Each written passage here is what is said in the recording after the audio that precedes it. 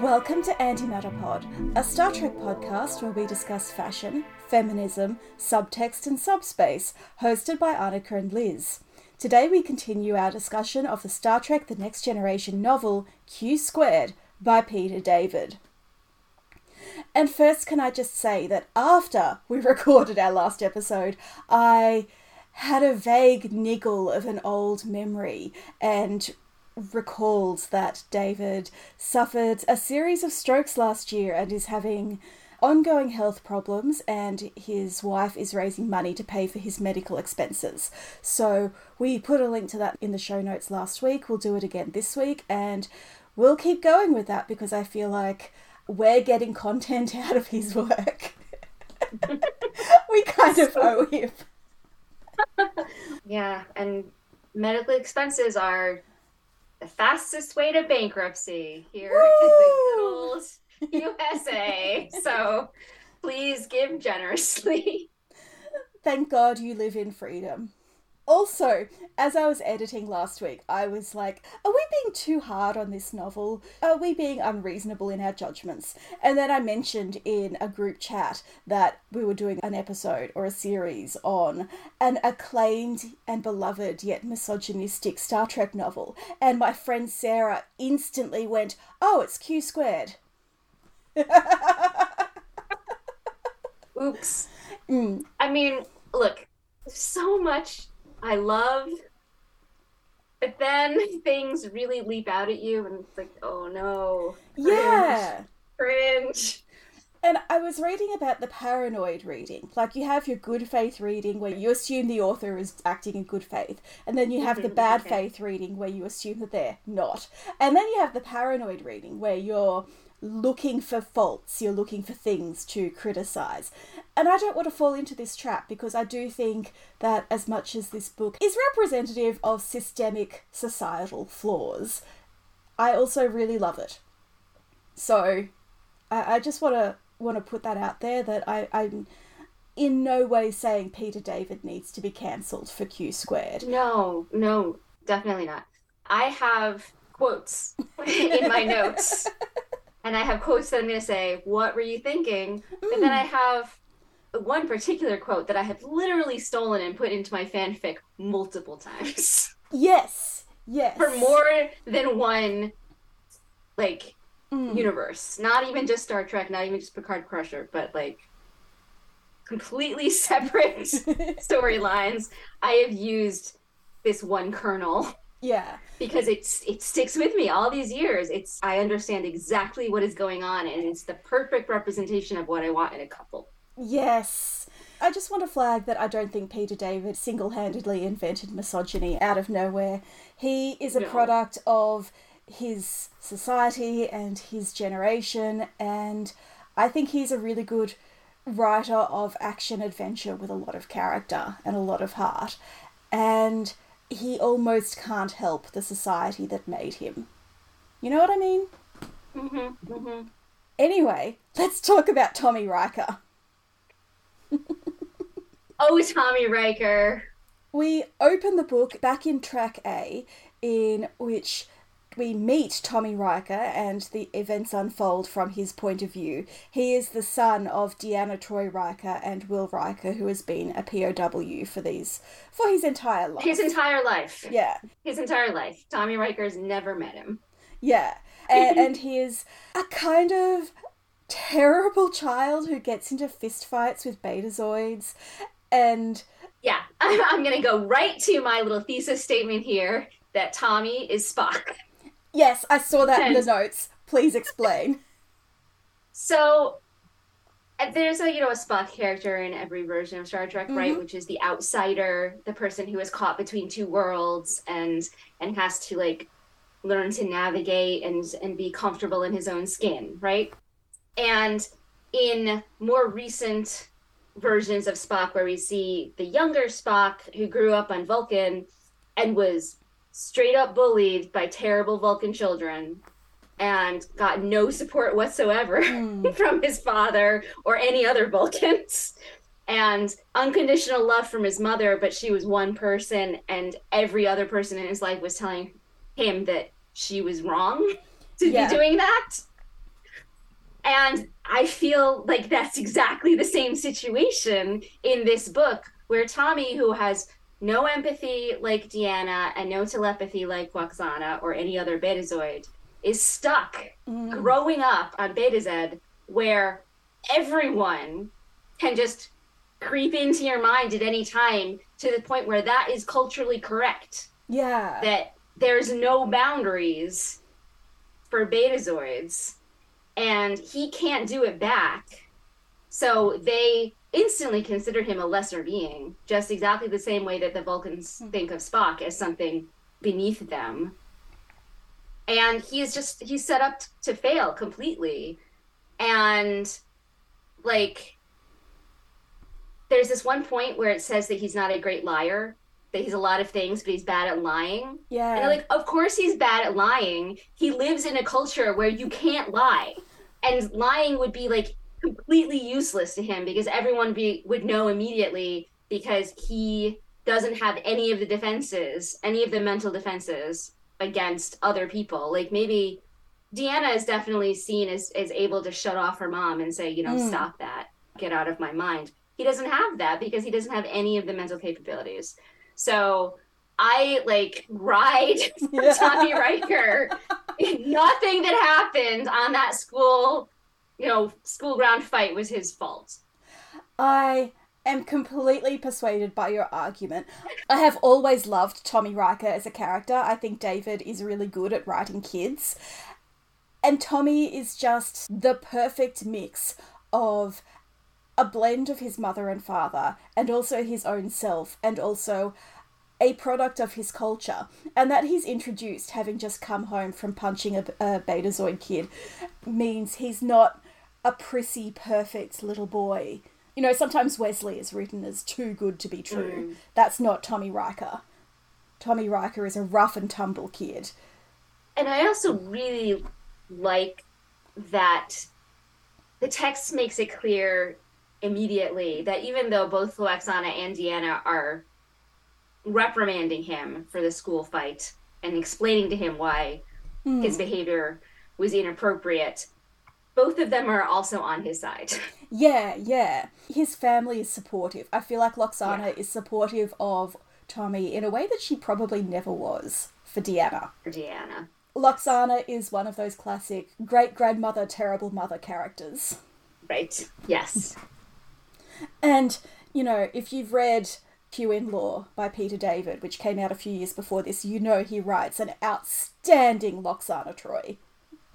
Yeah, she's barely in this book, but she makes an impression. And I really, again, it's like an exchange that is maybe 2 pages, but her relationship with Tommy just leaps out at me. And I can extrapolate everything that happens from that introduction. And because Loxana in this timeline is so very much herself, it's all the more shocking when we see Deanna. And she has short grey hair and is really tired in a way that Track B Deanna, Canon Deanna, rarely gets to be. And it's shocking. Grief has aged her. And yet she's still a great mother, and she is apparently starting to date the guy she was betrothed to in The Next Generation. So, we were talking about perpetual widowhood last episode. That's right. Deanna is preparing to move on. But as soon as she makes the first step of, maybe it would be okay for me to see someone else, immediately Riker returns. Yes. Wyatt Amazing. Cannot catch a break. I really love the Worf-Troy relationship, which, this book came out just after All Good Things, within a couple of months of that airing. And it's set mid-season 7, so the Worf-Troy relationship is a going concern in that timeline. And obviously in this timeline it's not a thing, and yet Deanna and Worf have this instant connection that kind of makes Deanna feel uncomfortable. But I'm not mad about it. Put it that way. Well, Worf, again, reminder from our last episode that Worf is not Starfleet, not even really Klingon, army, whatever, but is a vigilante on a mission to destroy all Romulans as revenge for his family. And this is like a side quest to return this human that he found while destroying Romulans. But he takes it very seriously because he's Worf. He's still very Worf. Yeah, he's completely loyal to Riker, not knowing Riker at all. I kind of love that he's instantly like, I gotta get this shell of a man, his family, and only when I've reconnected them will I have succeeded. Yes. And spoilers for our next episode, it doesn't go well. So Worf has to stick around for a while. Which is great, because I do love this version of Worf, and I kind of wish we saw more from him. Because the way he takes one look at Riker and goes, I don't know you, I don't understand you, I cannot begin to imagine what you've experienced, and we have absolutely nothing in common at this stage, but I am going to protect you with my life until I'm certain that you're safe. It's beautiful. Yeah. It's one of those things that I love in alternate universes where these characters are not themselves, but they still have the same connections. And I think that's what makes Q Squared a particularly great multiverse novel.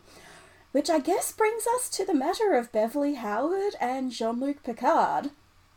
And I cannot believe that we didn't spoil this for anyone who hasn't read the book in our last episode.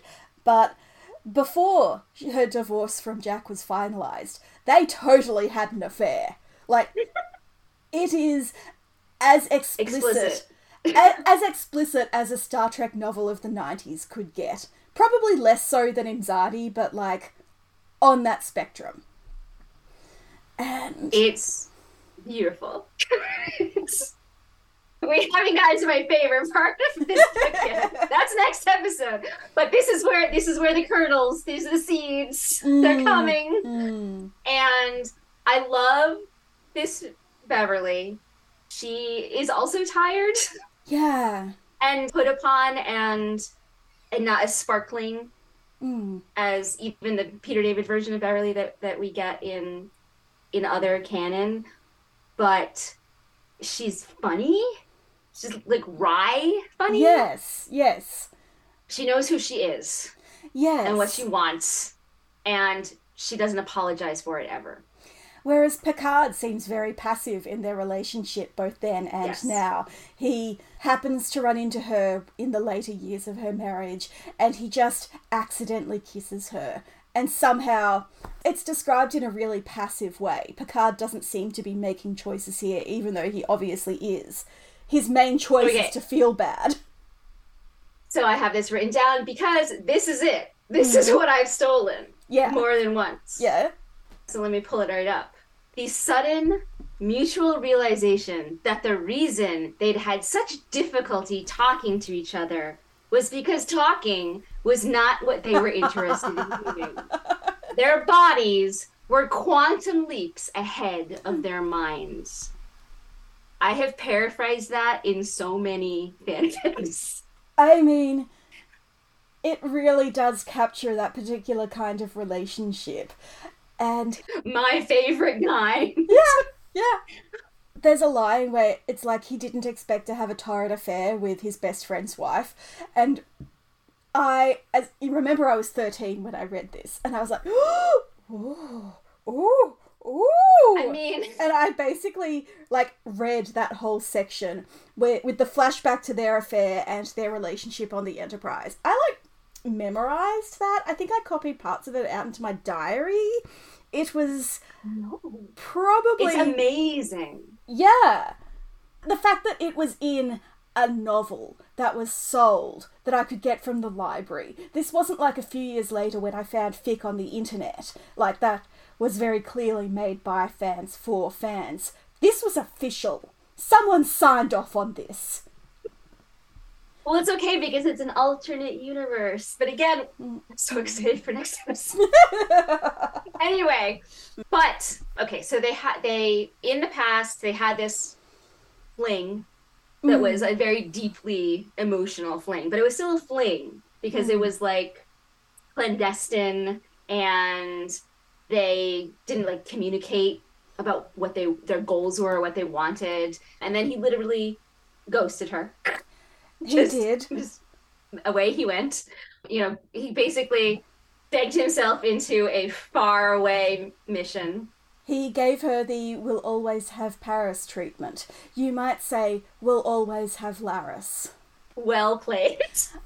How long have you been practicing that? It literally just came to me as the word Paris came out of my head. My Amazing. I'm so proud. Amazing. I love it so much. Okay. And yeah, so again, you know, obviously this book was written in way long ago. Long ago. But I kind of love the fact that in this universe, he ghosted her, and in our universe, she ghosted him. Like, I approve. Yeah. Here, she shows back up as the CMO, and she's Jack's ex, and she knew that Jean-Luc was there, and she's Jean-Luc's ex too, but she wasn't afraid of that. And he totally is, but also he's like, it's gonna happen anyway. Yeah. He goes immediately to her. Like, there's this inevitability about them that is just catnip for me, that they can't avoid it even if they want to. And I love that she is so forward and that she is always the person who is yes-anding him. He initiated that clumsy kiss, but she's the one who turned it into a real kiss. He came to her quarters, but she's the one who tells him to stay. Yes. And again, it's a different variety of Beverly, because Beverly is usually the one who's putting the brakes on. Whereas this Picard has had his confidence completely destroyed by events of the past, and he really needs Beverly to be assertive. And I think that's part of why he's so drawn to her, that she has the confidence that he is only just rebuilding now. And there's this other passage that I need to highlight because it's the crux of their relationship, not only in this timeline, but in every timeline, which is, it was at that point in his life that Picard, in fact, had it in his power to be happy. Yes. That he could stay with her on Earth, that he could stay in Starfleet together, be outside Starfleet together. They could do whatever they want because he was at a low point in his life. She was at a low point in her life. Literally anything they do is going to be on the rise. It's going to be better over there, so let's go do it. But the second part of the quote is, there was something fairly significant preventing it, however, the guilt. And that it always comes back to that regardless of what timeline they're on, there is this guilt, this shame between them that prevents them from being happy. I think that's why I like their relationship. Exactly. And I love it. It is the best thing ever. I love every single thing about the Beverly and Jean-Luc relationship in any timeline, in every timeline. I love them.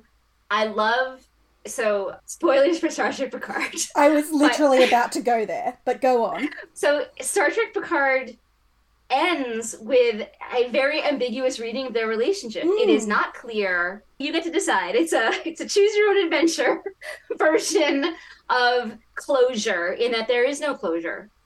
They're together, but are they together? We don't know. And I am not angry about it, because that has always been their relationship. And the fact that their ambiguous relationship in the Next Generation resulted in a son means that their ambiguous relationship, it doesn't matter if they never talk about it and they never decide if they're together, they're still together. Because they can't not be. They have it in their power to be happy, but something fairly significant is preventing it. And I will never get over it. No, and I love relationships that are like, we have loved each other forever, but something is standing in the way. Whether that's guilt or professional ambition in the case of Lorca and Cornwell, or professional responsibilities and guilt in the case of Janeway and Chakotay. They're still the loves of each other's lives. Yeah. regardless of the baggage. It's so powerful to me. It's like this, soulmate connection that you can't connect. And Yes. like that is every relationship I want. Like not personally, but oh no, God in no. fiction. I mean, maybe personally, it's kind of what I have. So to take it back to Star Trek Picard and the ending of that series, on a representation level, I hate that is where Seven and Raffi have wound up. I think that is a step backwards in terms of depicting queerness in Star Trek, and I think that's a real problem as Discovery comes to an end. But at the same time, if Star Trek Legacy becomes a thing, to have it led by two women who have the Janeway Chakotay thing, the Kirk Spock thing, the Picard Crusher thing, for my id, that is really satisfying. I'm gonna need some out and proud queer characters elsewhere in the cast to make up for the, hey, we turned your text into subtext and we're very proud of that thing. I've written a post that might be published by the time this is out, where I explicitly request queer and specifically transgender characters in Star Trek Legacy. So maybe we'll link it. Yeah, because I think the problem is not telling that story, it's telling only that story. And, right. Yeah. But to take it back to a book with no queerness whatsoever, because it's 1994. I have a quote about that too, but it's not in this section. But we're going to get there. So the thing is, your next note is the beginnings of how this Jack Crusher is the worst. And the thing is... good. We're in that section. Sorry. Continue. Picard and Beverly have this tremendous guilt that they're having an affair. That, they're not single-handedly saving Beverly's marriage. But if Jack really wanted that marriage to be saved, he would be on Earth with his wife. That's what I'm he would sorry. Be there. Yeah. He has this meltdown in 10 Forward that is, I hate him. No, the entire time I went to, shake him and be like, it's not about you! His feelings are valid, obviously. His feelings about his dead son are valid. His feelings about his lost relationship are valid. But he makes it entirely about him, and I hate him. And he is another character who, like Picard, is acting like he has no choice. That his marriage just mysteriously ended for some reason. Oops. Right, midway through his meltdown, he says something like, I should have been there for her. And it's like, yes, Jack. Yeah. You're right. He should have been there for her. He threw himself into his career, and it's just you are gross and I hate you. He has this realization, but he doesn't follow it to the next level of I could be here for her now. Right. If you actually want to have a relationship with Beverly, maybe attempt to have a relationship. Instead of whining about it. Yeah. Because I feel really bad for Picard, who's sort of getting it from both sides in this relationship. And Jack doesn't seem like a particularly good friend to him. We hear how he stood by Jean-Luc and all of that, but Jean-Luc was also left alone on Earth. Right. So when I said that they were at a low point, so Beverly is at a low point because her 3-year-old son died, and then her husband left. That's her low point. Mm-hmm. And Picard is at a low point because he lost the Stargazer and was court-martialed over it and was demoted to commander, and he's basically poisoned. That's when I said he had to beg for a position so that he could get off of Earth. He literally I don't care where you send me, just send me somewhere. He has no choices. My favourite detail of that is that he has to go to Boothby because none of the official people will even listen to him or even take the call meeting. Yeah. So they're both in this terrible place, and it's I can extrapolate that Jack was also in a terrible place because he also lost his son, and he also lost his ship. Yes. And so he's in a bad place too. But the thing is that whereas Picard and Beverly support each other, yes, through it, Jack leaves them both and focuses entirely on his career. Yes. And I understand that that's a coping mechanism, Yes. but I still hate him. It's just such a cliche white straight man of a certain era coping mechanism. I can't have feelings, I'm just going to focus on my career. I totally and I'm get that. certainly wholly not convinced that he's not also having an affair. Oh, absolutely. Like, easily, he was having an affair off on his shit. Possibly multiple affairs, because there is a whole conversation about what a fuckboy he is. I hate him so much. When I wrote out our notes, I had to add in that this Jack Crusher, because I was like, he doesn't get to go anywhere near my precious boy. No. The perfect man. Jack Crusher. This is, like, bad. This is the... No. I hate him. I'm sorry that I keep saying that. It's been a long week, and I just need to rant sometimes. Honestly, I think if you've been a Star Trek fan and a Next Generation fan for a long time, it's actually quite cathartic to go, actually, no, Jack Crusher was maybe a bit shit. I'm sure that the guy the one in this book, yeah. Maybe the one in this show, but not my boy. No. I feel like the only problem with the show one is that we never find out why he's so interesting as to be Picard's best friend. Right. We know nothing about him. He's an Event Picard. He's a manic pixie dream husband. Dead husband. A manic pixie dream dead husband. And best friend. Yes.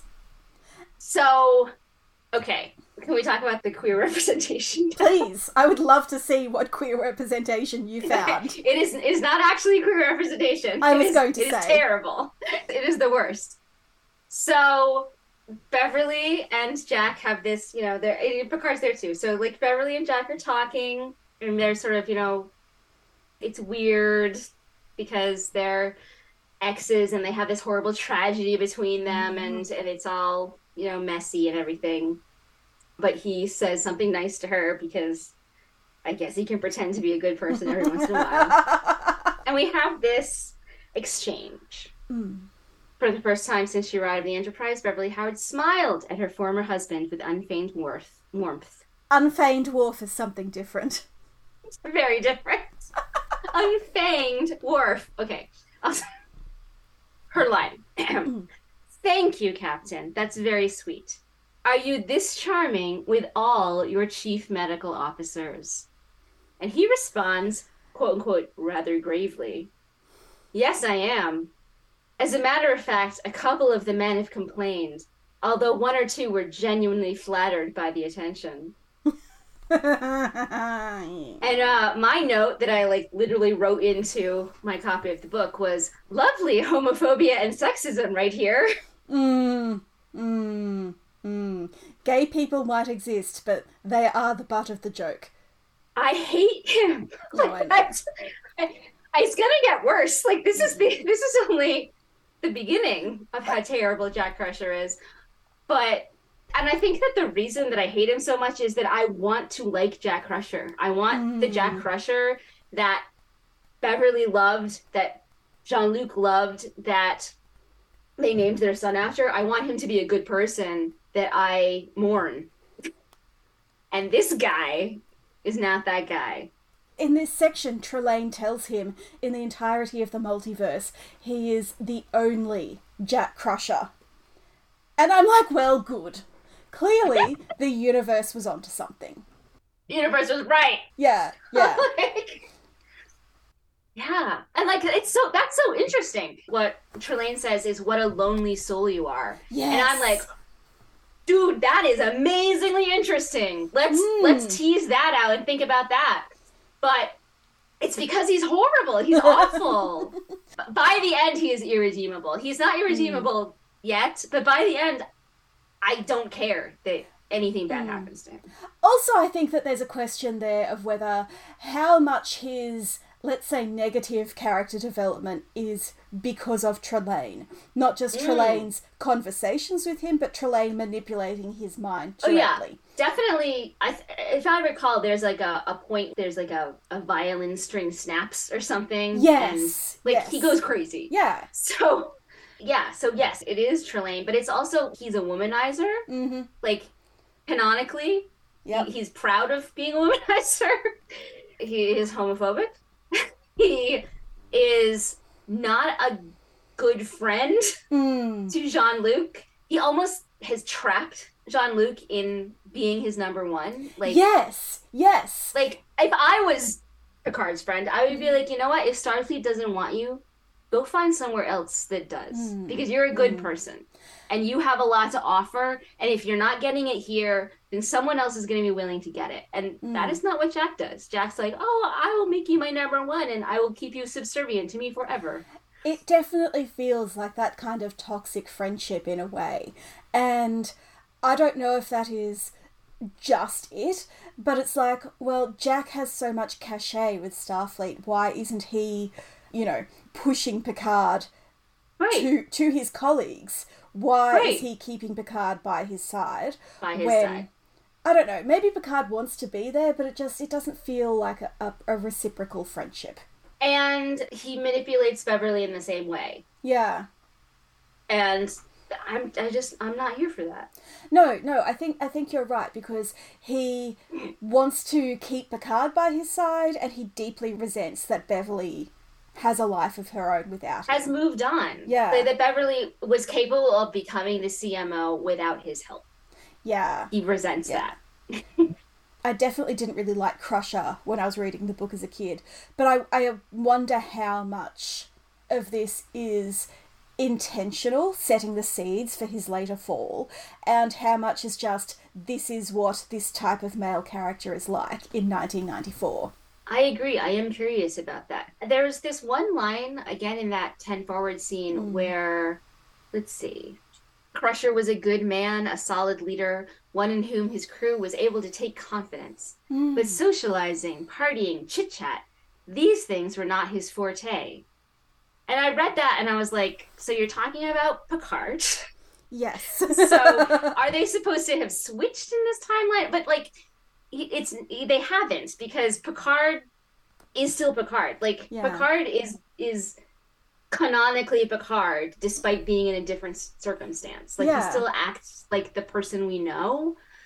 And so was this Jack Crusher? Jack Crusher was a good, solid leader, but not good at socialization. That seems, it's a weird, interesting detail where I was like, what does this mean about this character? Like, what am I supposed to be getting out of him? And it seemed to only be there to set up the scene of Jack Crusher's not supposed to be in 10 forward, because that's not where you usually find him, but he's having his meltdown in public, and like Picard has like a panic attack about Jack Crusher's meltdown.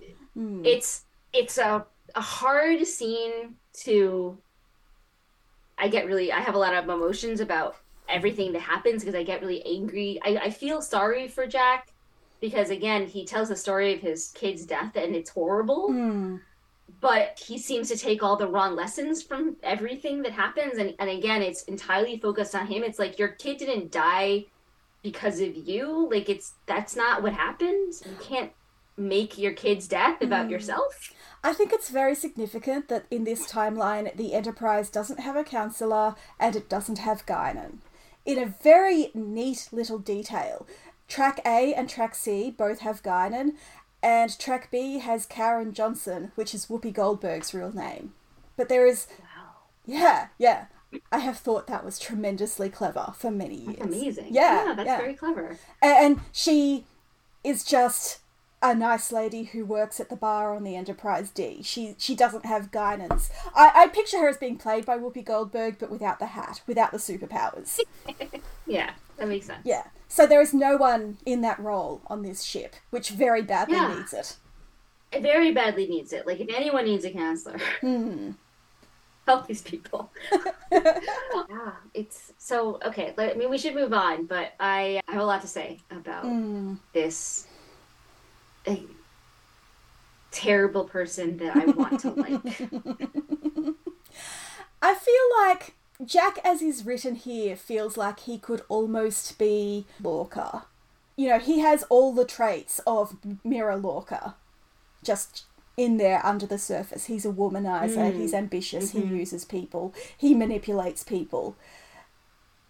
And so maybe Jack Crusher is Prime Lorca? I don't know. I don't really know where I'm going with that. I just suddenly pictured him played by Jason Isaacs and I'm distracted.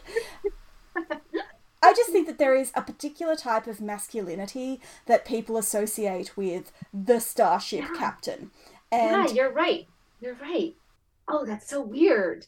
I think we see it with Captain Shaw in Picard too. Not that I've watched Picard yet. What are you flailing about?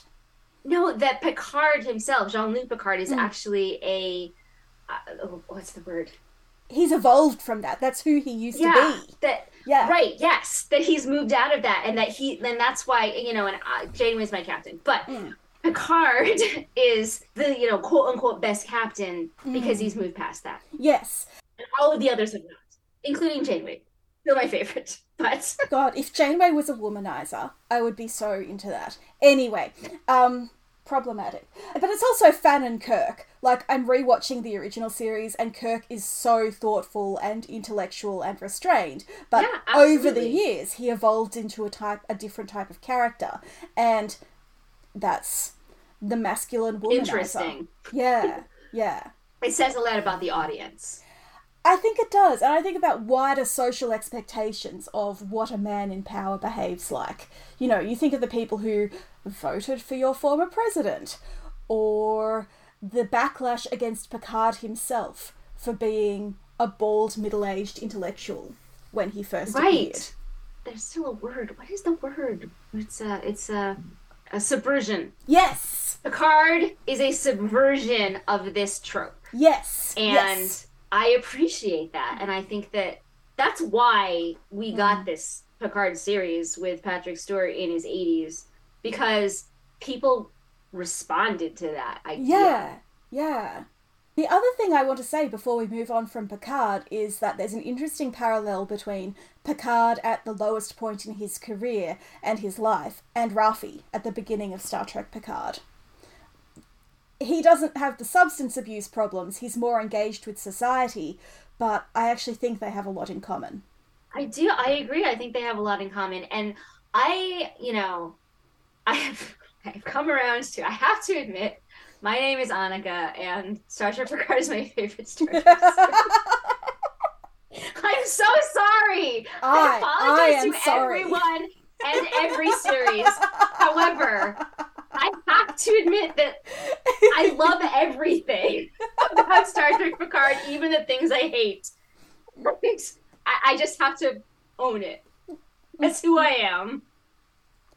But the one part of Picard, now having seen all 3 seasons, Raffi's journey is actually kind of amazing. Yeah. Raffi gets a good ending that hopefully is not her ending, because I really, really, really want her to headline the next one. I am all about that bridge crew. Every single person on it is the best. But Raffi doesn't change, but she does grow and finds the people who are going to support her regardless of everything. Like, Picard ghosted her too. Yes. and it's what he does. He comes back, and Rios left her. Like, everybody leaves her family, and then in season 3, she hooks up with Worf. Not that way, but she hooks up with Worf, and she gains her own confidence, and then everyone sees it. Yeah. Like, I want to see Raffi in Star Trek Legacy almost more than I want to see Seven and Jack. And Seven and Jack are literally my favorite characters in Star Trek. But Raffi's growth throughout those 3 seasons, and it's so short. It's only 30 episodes. And she's barely, like, she's not even in every episode. And yet, it's really beautiful. Her journey is so beautiful, and I'm so happy for her. And that's why I like go from here, because you finally got to like equilibrium, and now you can rise. And let's go, Raffi. And that's kind of Picard's arc in this book too, in this timeline. And not to like spoil the end, but by the end, he's absolutely at that place where Raffi is, where like people are like, okay, we were wrong about you. Yeah, he is not only stronger than he was before, but people recognize it. People want to be seen. That's what people want, And I feel like Raffi was hidden in the shadows for her entire career, if not her entire life. And finally people are seeing her. Yeah. and it's like I'm going to cry. So can we very quickly cover Data the humanoid and Nurse Geordie? I don't really even understand the whole humanoid. It's like a positronic brain in a human body, but where did that human body come from? I just have many questions for Dr. Sung. And apparently this is like a Federation sanctioned thing, so I think this timeline may actually quietly be the darkest timeline. But I love Nurse Geordie. I love Nurse Geordie so much. I love his origin story. Yes. That he just spent so much time around medical people and nurses were nice to him and so he wanted to become one. That is such a beautiful thing. We see him like gently pushing Chief Engineer Argyle, who in this timeline is an amazing woman. A cranky Scotswoman, which I'm very into, just sort of charming her into sickbay to get her baseline physical. And he is so good with women. He is charming and respectful, and he is a character you want to hang out with. And Beverly knows it. Yes. Like, she sends him to Argyle on purpose because she's like, go use that LaForge charm. And I'm just like, oh, Geordie deserves this. I want a whole series of Dr. Beverly and Nurse Geordie saving people. It's so precious. And I love their relationship. So Geordie accidentally walks in on Picard and Crusher. Oh my god, and Howard. Yeah. Picard and Howard hooking up, and he's like, so that happened. And he's like not gonna mention it, and she's like, look, we're old friends, we had a prior relationship, you know, we got together again, it's a thing. And he's like, I will be your wingman. Yeah. Like, don't you worry about that, everything's gonna be great. And he does it for the rest of the book, and I just like, that's like, yeah. I really love that I love their relationship in canon, that we don't get to see that often, but when we do get to see it, it's actually very strong. And I also really like that they brought that back in Picard. I really appreciated that they cared about that relationship. So yeah, Nurse Geordie forever. Absolutely. Team Nurse Geordie. Data can come to, I guess. I mean, okay, so I'm gonna, because I don't think we're going to talk about Picard, and if we are, it's going to be like a long way from now. I would give it a few weeks. I think I'm a few weeks away from watching Picard, and I will have stuff to say. I have been very mean to Brent Spiner in previous seasons of Star Trek Picard, and I would like to say publicly that his Data is good. That I really loved how he played Data, specifically Data, and I particularly loved that we got the Geordie and Data scenes that we got, because I didn't know I wanted them until they happened, and then I was like, oh my god, this is why I didn't like Data's death scene. Like, I didn't like Data's death scene because I wasn't with Geordie. Like, now it all makes sense. From Nemesis through, Geordie has not been there until now. It was a gift. It was a gift that I didn't even know I wanted. Let's talk about Track B, which seems to be mainly where the plot happens, because Track A was still largely setting up that universe and putting all the pieces in place. Track B is where Trelane is kind of being the worst. Yeah, I was going to say, I know that we just called Jack Crusher the worst. Trelane is actually the worst. I am shocked that the villain in this book is doing bad things. This is an outrage. Call the police. I mean, okay, Trelane is a literal mustache twirling, like literal mustache twirling villain, to the point where Q seems like a totally normal guy in comparison. Somehow. And you actually are like upset that Q gets sort of murdered. Yeah. Apparently you can't kill Q because he died, and yet he's back in canon as well. Yes. Q is killed at the end of this Track B session, but has already resurrected himself back in Track A at the beginning of this section that we're discussing. So there are timeline shenanigans, it's timey and it's wimey, and I love it. Yeah, and I will say, this is where Peter David really shines. Oh, yeah. Seeding things in previous chapters and in alternate timelines that come into fruition in the other ones. It's very well, the multiverse is very well done.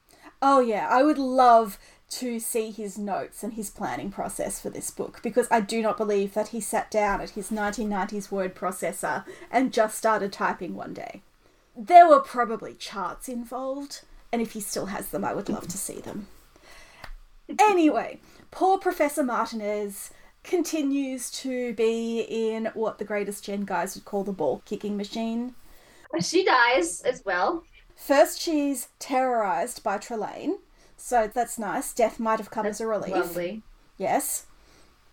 And then she's dropped down a turbolift shaft, like Dr. Pulaski in LA Law. It actually made me wonder, because that is so iconic, if we're meant to picture Diana Muldaur right? as Thank you.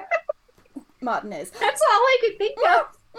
I felt so silly saying it, and I'm so glad you had the same thought. No, 100%. That is immediately what I thought of.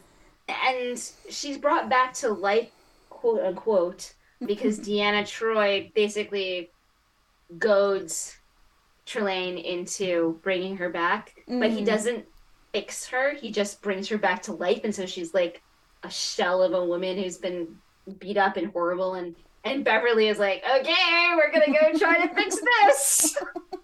It's something like Beverly's eyes go wide, and then she immediately jumps into, okay, I'm gonna fix this problem mode. And I appreciate that. I'm glad that Peter David understands that Beverly is very competent.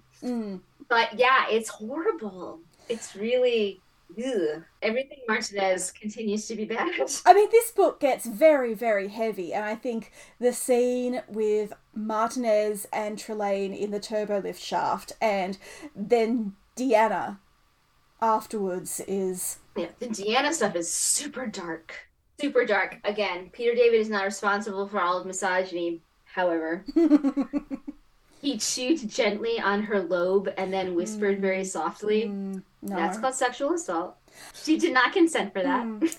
We think it's so funny when Q gets up very close and whispers in Picard's ear, but it's kind of not. Picard does not consent to anything that Q does. Like, stop. Picard doesn't want that either. No. Nobody wants that. No. Janeway doesn't want that. Picard doesn't want that. Sisko doesn't want that. Jack Crusher doesn't want that. And certainly, Deanna Troi absolutely does not want that. She's described as being terrified and afraid for her life. Yeah. It is horrific. I am going to take out a restraining order against the entire Q continuum. That's how we're going here. I approve. But I will say that power of life and death looks good on Deanna. I think, you know... she's good at it. Yeah. Yeah, both Deanna and Picard come out pretty good. Oh, yeah. In their resolution of the Trelane problem. In this section. They do well. Yeah. In this section. Trelane attacks Guinan in what I think is a horrifying and clever way, in that he simply scoops her up and drops her outside the ship.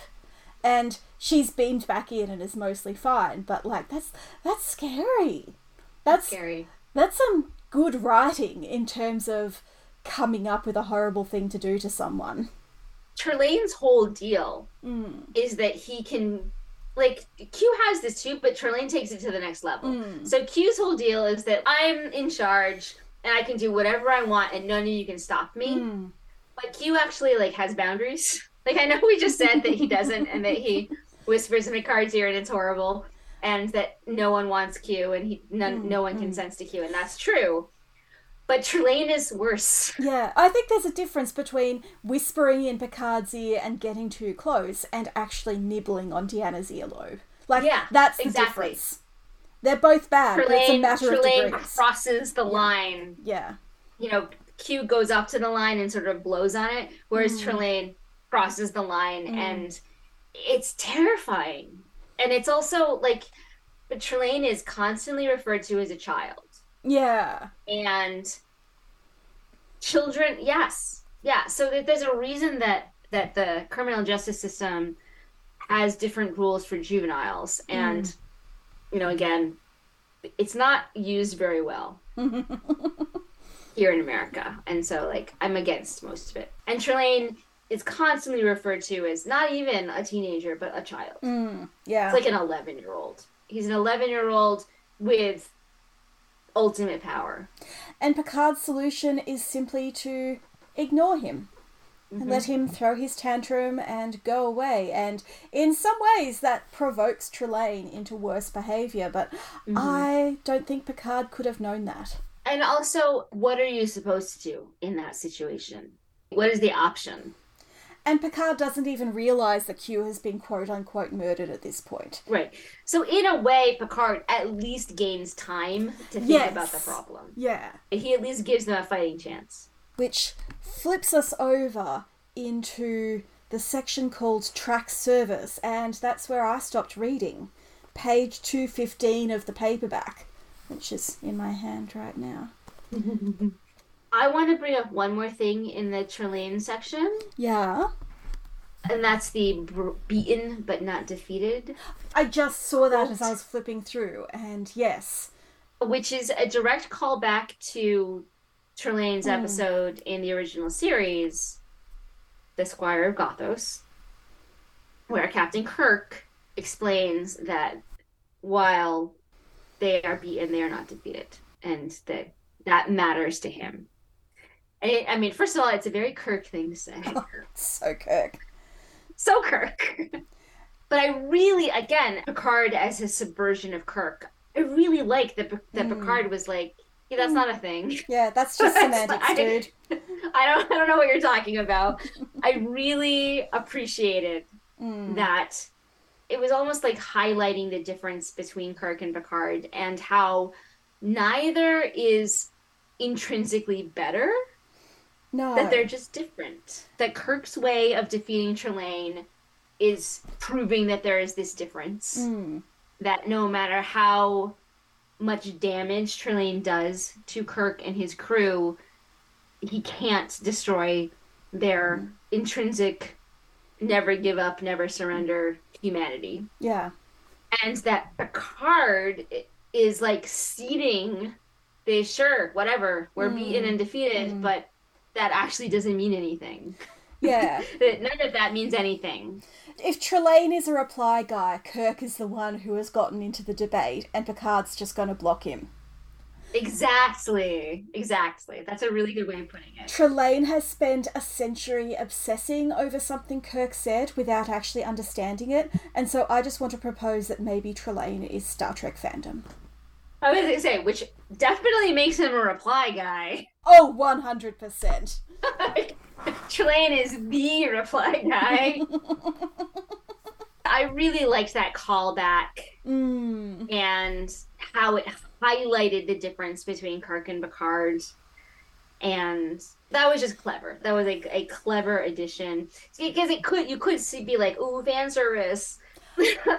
But it's fan service with a purpose. Does that make sense? Yeah. And there's a really interesting bit in the foreword of this book where Peter David goes, I have been accused of writing fanish tie-in novels. And yes, I am a fan. And this is a very fanish book, but it's generally not doing things for no reason. Like, right. I think David is particularly good at this type of book because he knows when to draw the line. And I think, for example, his earlier book Vendetta failed because he didn't draw the line. We don't need to learn how the Borg evolved from some monster in Kirk's era. I don't know if this is an unpopular opinion, but I like fan service. I am a fan who has been serviced, and so yes, it can cross the line and it can become too much if it takes over the storyline. But, I'm going to repeat something I've said many times on this podcast in many different contexts, that I don't think that there are new stories. All of the stories that are being told are old stories told in new ways, and that is magical. Yeah. That is how stories should be told. Taking something that has been done before and transforming it into something that is recognizable but new is so powerful to me. And that's why I love the multiverse. That's why I love seeing different versions of the same characters and the same relationships, and then thinking about it and how it all fits together. And so I like nostalgia and I like fan service, but for metaphysical reasons instead of like I feel comforted by them. Like I don't feel comforted by them. I want them to be slightly wrong, you know? I Yeah. want the nostalgia feeling, but like it to be a little bit different. Like that is the perfect version of reality for me. Yeah. For me, nostalgia and fan service are like a dessert. And sometimes it's too much and it's sickly sweet and it rots your teeth. But I feel like Q squared is just the perfect mix of sugar and nuts and dark chocolate, and there's a little bit of substance there, but it's also like it's sweet, but it's also got a bitter layer. It's The perfect. very, very last page of this book is exactly what you said. All of that in one place. Hold on, I'm looking at the last page. It starts Yes, I with just remembered. Yes. okay. Yeah. Spoilers again. But I love this book the way I love Picard. There's plenty of imperfections, but they're like imperfections in the service of greatness. Yeah. And so I'm all for it.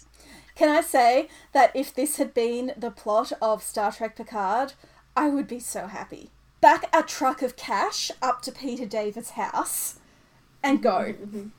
Go. Yeah. Yeah. Like it can happen 30 years later. That's fine. Yeah. So next episode, I guess we're going from in the paperback edition page 215 to Yeah, I think we have 2 more episodes out of this, yeah? yeah, let's go up to derailment, which Ooh. It starts to get crazy, everybody. Oh, yeah. Like buckle in. to this page 301 in the paperback. Got it. Okay. Yeah. Thank you for listening to Antimatter Pod. You can find our show notes at antimatterpod.com, including links to our social media, credits for our theme music, and transcripts of our episodes. You can also follow us on Twitter, Facebook, Tumblr, and Instagram, all at AntimatterPod, and at Mastodon at AntimatterPod on the 10 forward instance. You can write to us at mail@antimatterpod.com. If you like us, leave a review on Apple Podcasts or wherever you consume your podcasts. The more reviews, the easier it is for new listeners to find us. Join us in 2 weeks when we will continue our discussion of Q squared, and it gets really good. Oh yeah, I'm so excited.